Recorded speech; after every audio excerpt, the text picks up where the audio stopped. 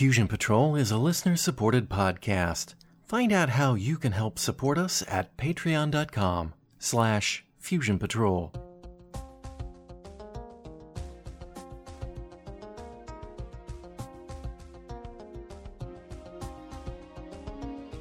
This is the Fusion Patrol podcast. Each week, we look at a different science fiction TV episode or movie and overanalyze it to within an inch of its life. Welcome to the discussion. Hello and welcome to another episode of Fusion Patrol. I'm Eugene. And I'm Simon. And tonight we're looking at the third episode of Nigel Kneale's Beasts. This episode entitled Buddy Boy. Dave, porn theater impresario, and Jimmy, his right-hand man, meet up with Mr. Hubbard outside the abandoned Finneyland, former indoor dolphinarium, and now abandoned wreck of a building. Dave is looking for a place to open his newest porn theater, and Finneyland might just be the renovatable dump he's looking for. The place is in a right mess as they hear Hubbard's tale of running a dolphinarium. They had a dolphin die, their star and smartest of the bunch, Buddy Boy, and he just had to get rid of the others before they died too, because that's how dolphins do. Hubbard seems very upset by the whole thing, scared even. While there, they find Lucy, a squatter and former employee at the park. She's a mousy, messed up sort of young woman obsessed with the dolphins and Buddy Boy in particular. Lucy clears off. Hubbard wants a deal now, but Dave wants an inspector to come in. Looks like the deal's off. But as Dave is leaving, Hubbard hears the sounds of a dolphin and runs out, telling Dave he can bring in an inspector. He's really scared now. Back at Dave's Peekaboo Club, after some gratuitous nudity, Dave is explaining to Jimmy that Hubbard is scared and desperate to sell, but he's worried he might be mixed up and afraid of the mob, and that could be bad for him. He's having second thoughts about the deal. Back at the theater, Dave has got his inspector looking for things wrong with the building so that he can negotiate a better price. Lucy is there, and she tells him about Buddy Boy and how when he got sick, the other dolphins tried to keep him alive. Although she doesn't know what happened exactly before he got ill, Buddy Boy had a mind of his own, and he wouldn't do the routine as planned. Hubbard and the trainer had to show him who was boss. As she fantasizes about when the park was open, Dave hears the sound of a dolphin. Lucy passes out from exertion and lack of food.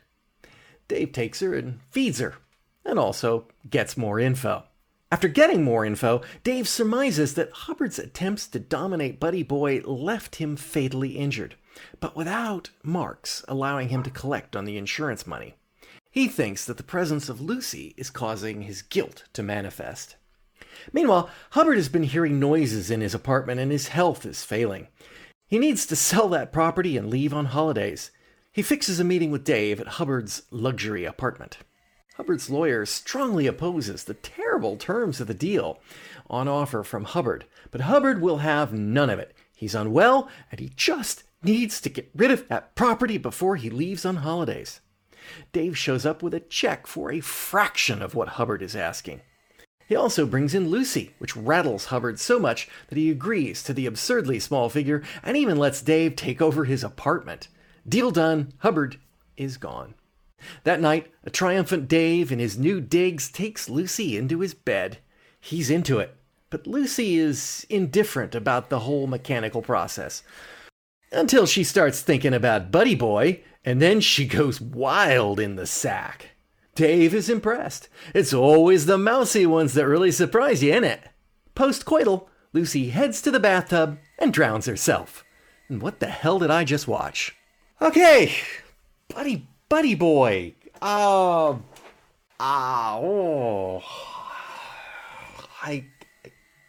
What'd you think of Buddy Boy? Now you're talking. This. I've been pretty indifferent to the first couple of episodes. I mean, they're good, they're well crafted, but there's nothing that stands out about them. But this one, I can definitely imagine rewatching this. I almost immediately wanted to rewatch it because I was thinking, what the hell? It did not go in the direction that I expected. It went several different directions that I completely didn't expect, and I wasn't quite sure what was going on. But this is different. I mean, this is quite unexpected, and it's definitely got the there's something else that makes it memorable in a way that perhaps the other stories weren't to me. Wow. Okay. I can't think of a more sordid and underwhelming story that I've seen, and would knock this one down into Nigel Neal's worst thing I've seen. all its work. I will agree it didn't go in any direction I expected, but it's unpleasant. That's the word, unpleasant. Across the board. Definitely. It's quite. I mean, I'm not saying during Barty's party was pleasant though, but there's definitely an edge to this one. It's got something much more interesting about it and the relationships within it. Okay. What is Neal trying to tell us in this story? And I am working on the assumption that he is trying to say something. I don't know. Okay. Because I still don't entirely know what kind of story we just watched. Okay. There's a lot. Well, in the sense that, I mean, it's you can. I'm not sure pigeonholing tells you that much about it, but first episode was a paranormal episode. Yeah, definitely. I'm not sure exactly what Neal was trying to tell us in that story either, but something about crazy adolescence and. Actually, I'm not sure what Neal was trying to tell us in that story. Second story was science fiction. This story, I don't know. I mean... Is Buddy Boy even a ghost? Was it a ghost story about a dolphin? Because that on its own is a fantastic premise. But I'm not sure that I'm not sure we did have a ghost there. There were points through the story where, I mean, the things that are pointing to the ghosts were that Hubbard. So there's a Hubbard strand. One of the stories is all about Hubbard, and obviously the interesting element about Hubbard is the backstory. What did Hubbard do, and what did Buddy Boy do, or is Buddy Boy or the ghost of Buddy Boy doing in revenge? Because there is definitely an implication that, well, Hubbard at least believes in the ghost of Buddy Boy, I think. I'll go with that. I think even if there isn't a ghost, Hubbard is sincere in his belief. Then at point I thought, well, is Lucy possessed by Buddy Boy in some way? I mean, I thought she might be a manifestation of the spirit of Buddy Boy, except that then Hubbard recognised her, and so you realised that she'd been around at the same time as Buddy Boy, but that doesn't preclude the possibility that there was some form of dolphine possession going on there. But actually, the more I watched it, the more I kind of thought, no, actually what we have here is more obsession than possession. Yeah, I think I'll go with that. There's something akin to, the way other teenage girls, or, I mean, she's a bit older, but, teenage girls and horses, that kind of thing. Oh, dear. Yeah. I thought that was just a Catherine the Great rumor. Yeah, she's definitely obsessed, and I'm not sure that. Well, no, I'm sure that about halfway through it, I was pretty sure it was sexual, and confirmed that by the end. Which, okay, that's. it's there is something being said here. I don't know what it is, but I'll agree with you that right. You could look at Brightway Billy and say that is just a horror story about a supernatural event and how people react to it. You don't have to be saying anything. They could be saying something about the squalid nature of the people there and lack of compassion for the weird one, but that's incidental to the story or to the event, the melodrama that's going on. And then the rat one, I think, is also telling us during Barty's party is telling us something about it, because we're talking about the collapse of, I think it's Roger, and the holding it together of Angie relative to their original roles going into the story. So again, it is about what happens to people in these stress situations. This one, obviously, they're beating the sex angle over your head in any number of different ways. And we already know that Nigel Neal has got a thing about TV that sort of, let's call it progressive aspect of society, which, we saw a bit of in the Sex Olympics. But obviously he's not opposed to using it in his stories in I guess what would be considered an artistic sense. I mean, the girl coming in and getting her breasts out is both completely and utterly gratuitous, but at the same time, it is absolutely emphasizing the dehumanizing nature of this business and these people, and how they are divorced from the human connection there. I mean, David barely gives them a look. There is a theme then there, I guess. Is the link you're working towards the between the Peekaboo Club and Vinnyland, in the sense that both Hubbard and Dave are Hubbard's using the dolphins as objects to entertain the public. Dave's doing something similar with the girls who work in his club. Maybe. There certainly is. Well, it's not parallel with the girls who work in his club. It's because that's not the business he's in, is it? He actually dismisses that. He's into showing films, and I mean, the interesting thing about Dave, because there is a. I mean, obviously that's the big guest role, Martin Shaw, and there is a kind of enigmatic quality to his character. It's not particularly enigmatic, but he's not as he has pretensions. Let me put it that way. He knocks down Jimmy when he brings in the usherette and makes various other suggestions about it, because, quote, he's into making it classy. This being a man who owns a club called the Peekaboo Club.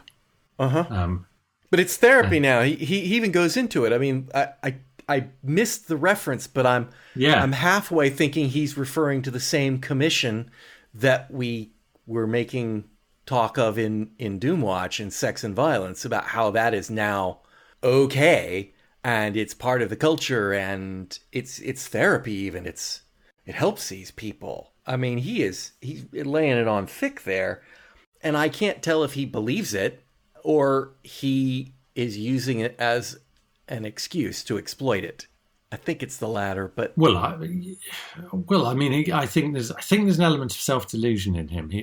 I think he believes quite a lot of the stuff that he says. He's not especially self-aware. So when he's going on about all this class and stuff, he genuinely thinks the stuff he's talking about is classy. But at the same time, he's interested in thinking about things.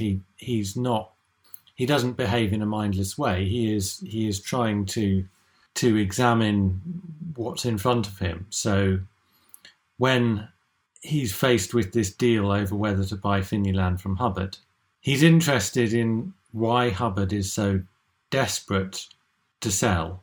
Yeah. Not just because it matters to him in terms of making the deal, because in a certain sense you go, well, he's desperate to sell. All I've got to do is just make a rock bottom offer, because it doesn't matter why he's desperate to sell. Well, he mentions the gangsters. He does mention the mob, yeah. But I actually think he becomes interested in the question for its own sake, and Hubbard sees in Lucy a problem, a squatter, someone to throw out.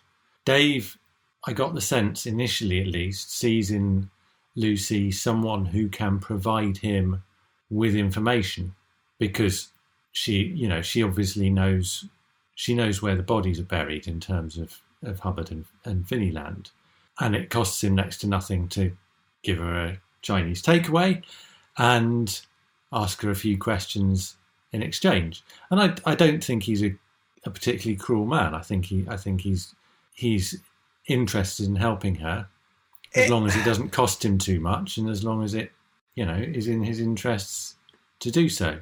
But when she collapses and when he decides to take her and feed her, all of that seemed very businesslike, or Yeah. I could interpret as that, except for the part where he picks her up and he says something like, "You need help and I'm just the guy that can give it to you," and then kisses her Yes. before taking her out, which I like. Is he trying to use the lure of sex to get her to trust him, or is he taking an interest in her, or does he just simply not know how to interact with other human beings?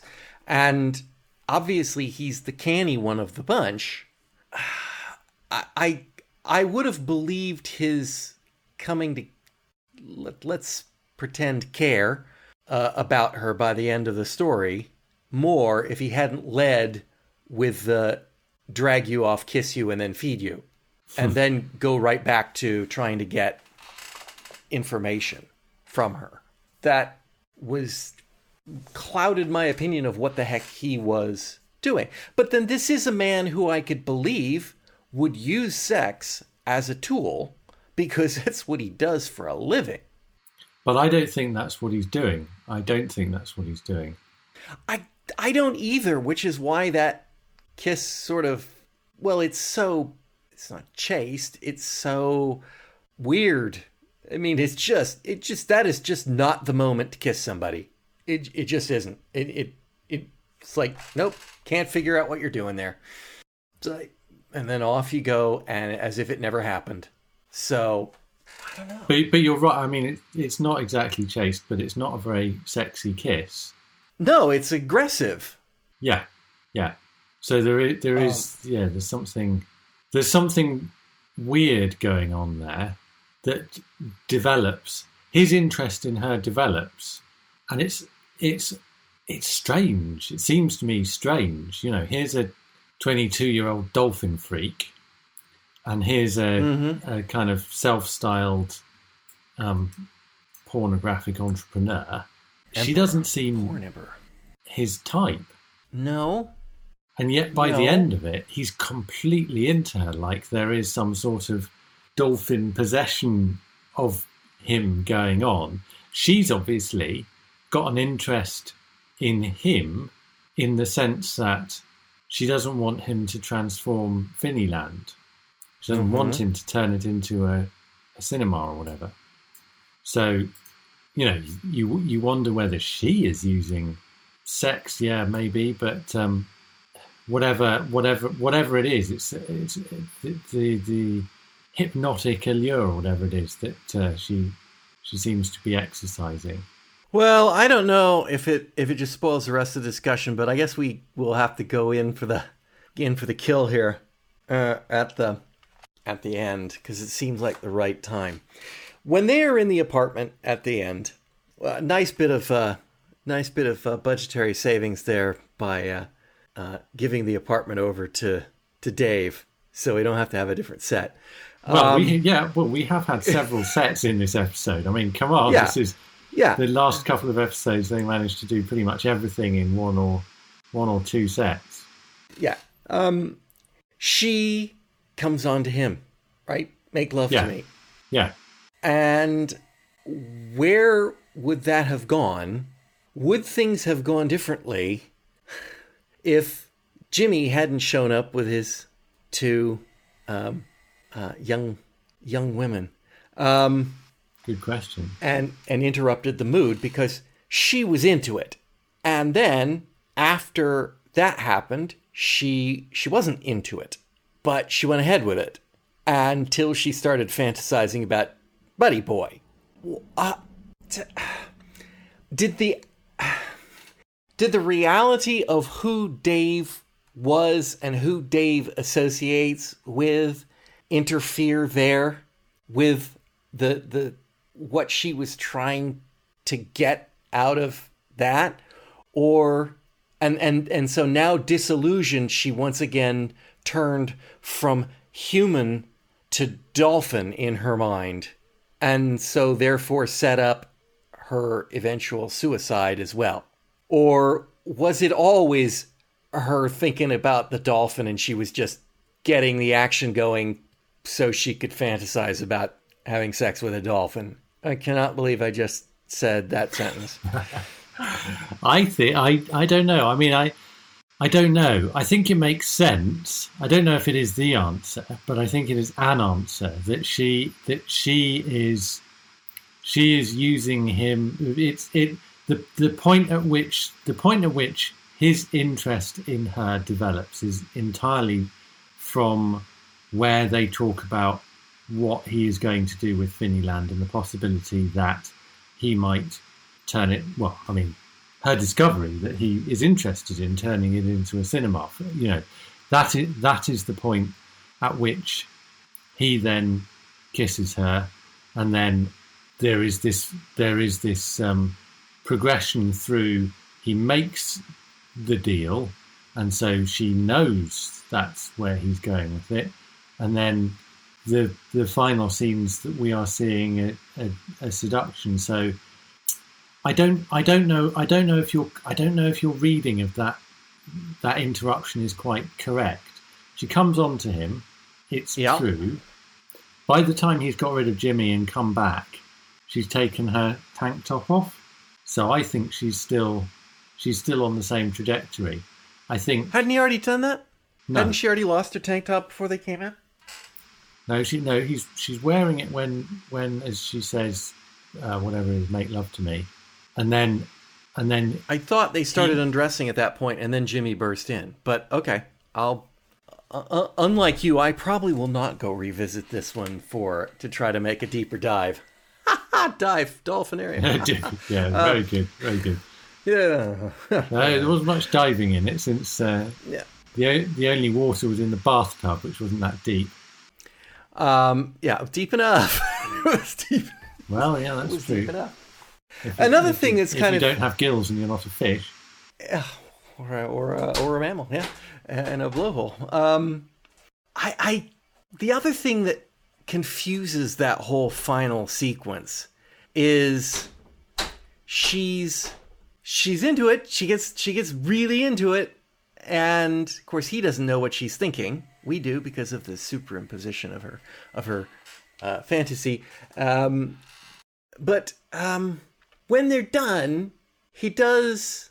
If there was any evidence that he cared for her, I feel like he loses that in the moments afterwards, where he's like, "Wow, we need to get you on film." Like, okay. And that's the point where she gets up and she leaves. She didn't look exactly, I don't know. Is that what put her off? Realizing that he still doesn't care for her.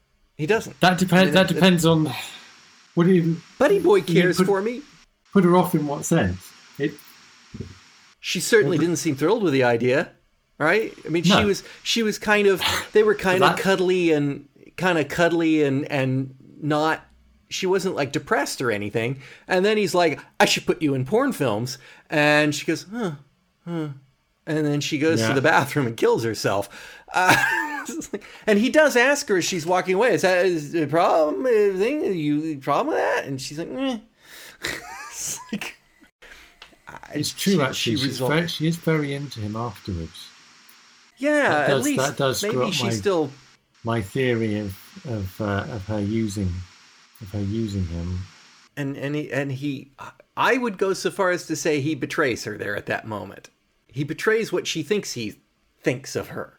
Because I can understand she is mousy, and so I suspect that, you know, in the world of television stereotypes, she has spent her life feeling inferior to the hot girls, and so, you know, Jimmy barrels in with a couple of nice ones. I can see how she would feel threatened. I can see how she would feel, you know, bothered by the notion of what they are and why they're there, and what kind of person we think Dave might be, to even Jimmy thinking this would fly.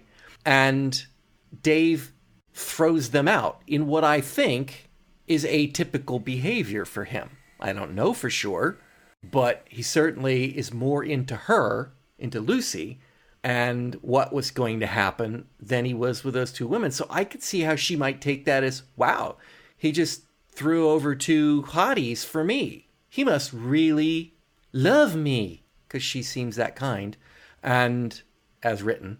And then, as soon as he's done with it, I'm going to turn you into one of them. So it's I don't know. And that's why this thing is so many... I don't know. I just find it harder to read her than that. There is definitely a sense in which, because I'm not sure that she is comparing herself to anyone.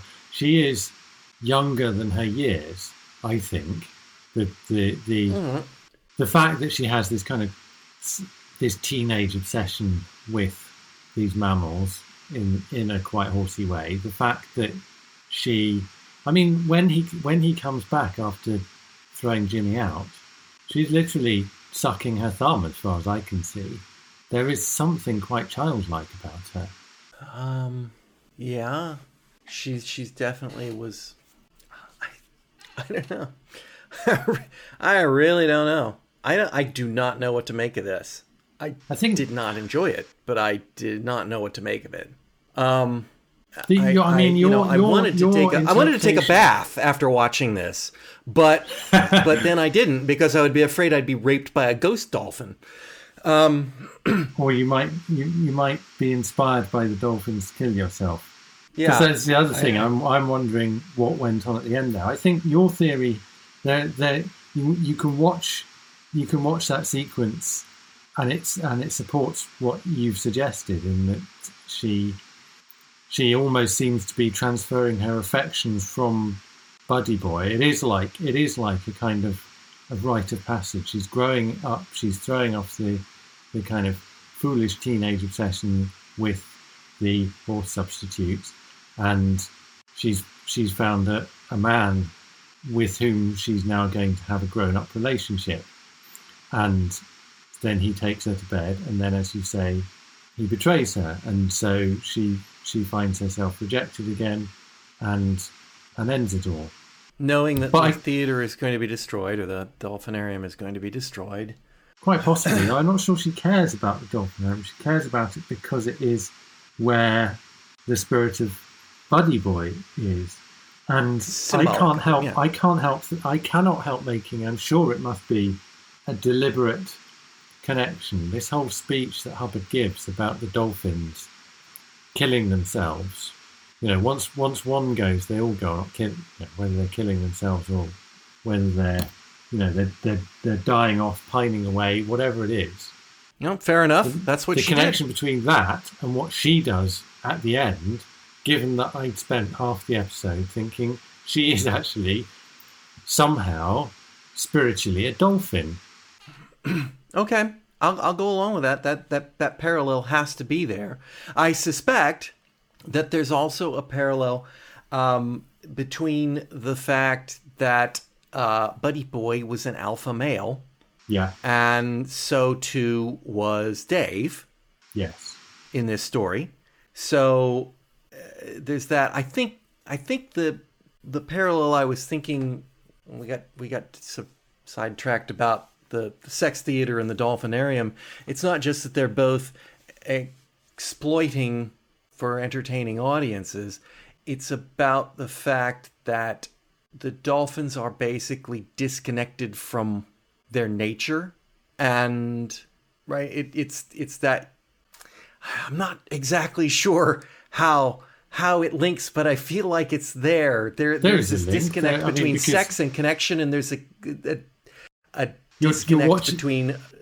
Yeah, you're watching sex as a spectacle rather than sex as a. Without wishing to get too poetic here, but it's or as an act of love or as an act of procreation or whatever. It's what you're doing is you're taking something from its natural context in order to provide a spectacle. So, in that respect, again, this feels so much like Neil is trying to say something, and I just not sure that it is hitting home. Well, it's not hitting home because I'm not sure what it is. He's against porn and dolphinariums. I think maybe we can draw that.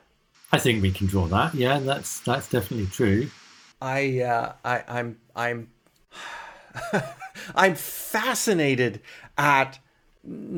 comically amused at the ambition of the production team to try to convince me that little thing was big enough for a dolphinarium. Not too long ago, here in Arizona, they opened a dolphinarium because, everybody knows the middle of the freaking desert's a perfect place to bring dolphins. And they started to die. So, and then it got closed down. But I mean, huge in comparison to that. I mean, that fish tank wasn't as big as my swimming pool. Is maybe deeper, but it was the fact that they tried to pass that off as being something that you could fit 3 dolphins and trainers and do a show is either comically overambitious in what they had the budget and space for, or really, really beyond cruelty there. And I'm not sure which they were going for, but I don't know what in the 70s, what the standards would have been for that, or indeed, just from a practical point of view, how small a tank you could make it before the dolphins started to die. But I'm sure there would be a budgetary consideration. I did wonder whether the line about the chairs having been sold off was added in to save them a few bob on actually kitting it out. You don't think they have that in the ATV prop department?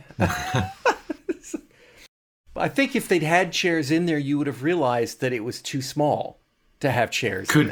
Could be that. I mean, I must say, I thought it looked very derelict. I liked what they'd done to make it appear tumble down. It was that, to be fair. So, I don't know. I don't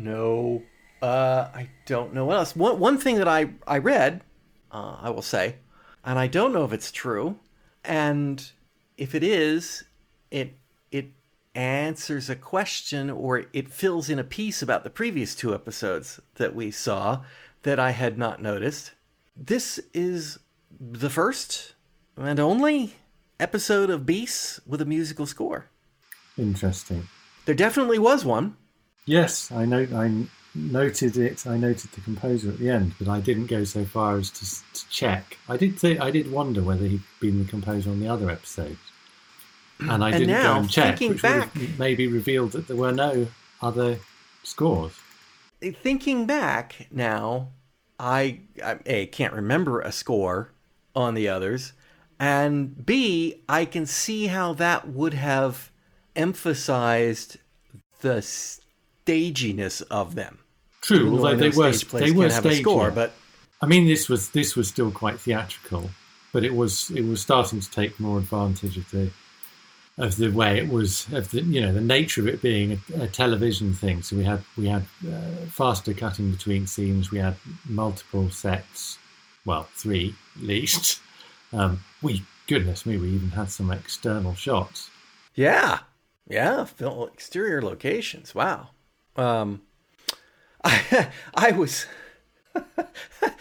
bemused. Let's use bemused.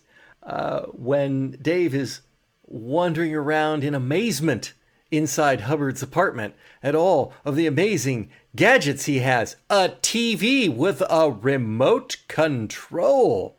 Lights that dim. This was the 70s. I know, but it's still funny when you see them. I remember those things being a novelty, and I wasn't born when this was made. Well, I certainly have had TVs in my life that did not have remote controls, but it is hard to envision him being, well, no, I guess what it does is it emphasizes that he, despite the fact that he says he's classy, is not. He is not, indeed. He is lower class, moving beyond his station, or with aspirations to move beyond his station. So, we didn't answer the question: was the ghost ever real? I'm not sure that it ever was. I don't think it was. By the end of it, I did not think it was. But I mean, it could have been. I put it this way: I don't think there's anything in it that would require you to read it as though the ghost was actually real. I think it's kind of interesting that he had to murder his dolphin. Let's say accidentally, but murder nonetheless, and in such a way that he would be able to collect on the insurance money. But I don't think that's resolved. I don't think we know exactly what did happen there and what level of culpability he had. No, it isn't. But I think we get enough evidence there that he definitely feels responsible. He feels he did that something for something that he did. He is being punished / haunted by spectral the dolphin that died as a result of, or consequently to those actions. Yeah, which I mean, we know at least were cruel, but we don't know a lot more, which is kind of fine because the story does, like we said, gone in a direction you totally didn't expect, and at first it seemed like that was the story. What was it that Hubbard had done, and in what way would the ghost of Buddy Boy wreak his terrible revenge, and how would Hubbard meet his well-deserved end? And that wouldn't have been as interesting a story as what we got. Something more along the lines of what happened to the store manager in the first one. Something much more ghostly manifestation. And well, have you got anything else on this one? It was different. It was different. I'm very much.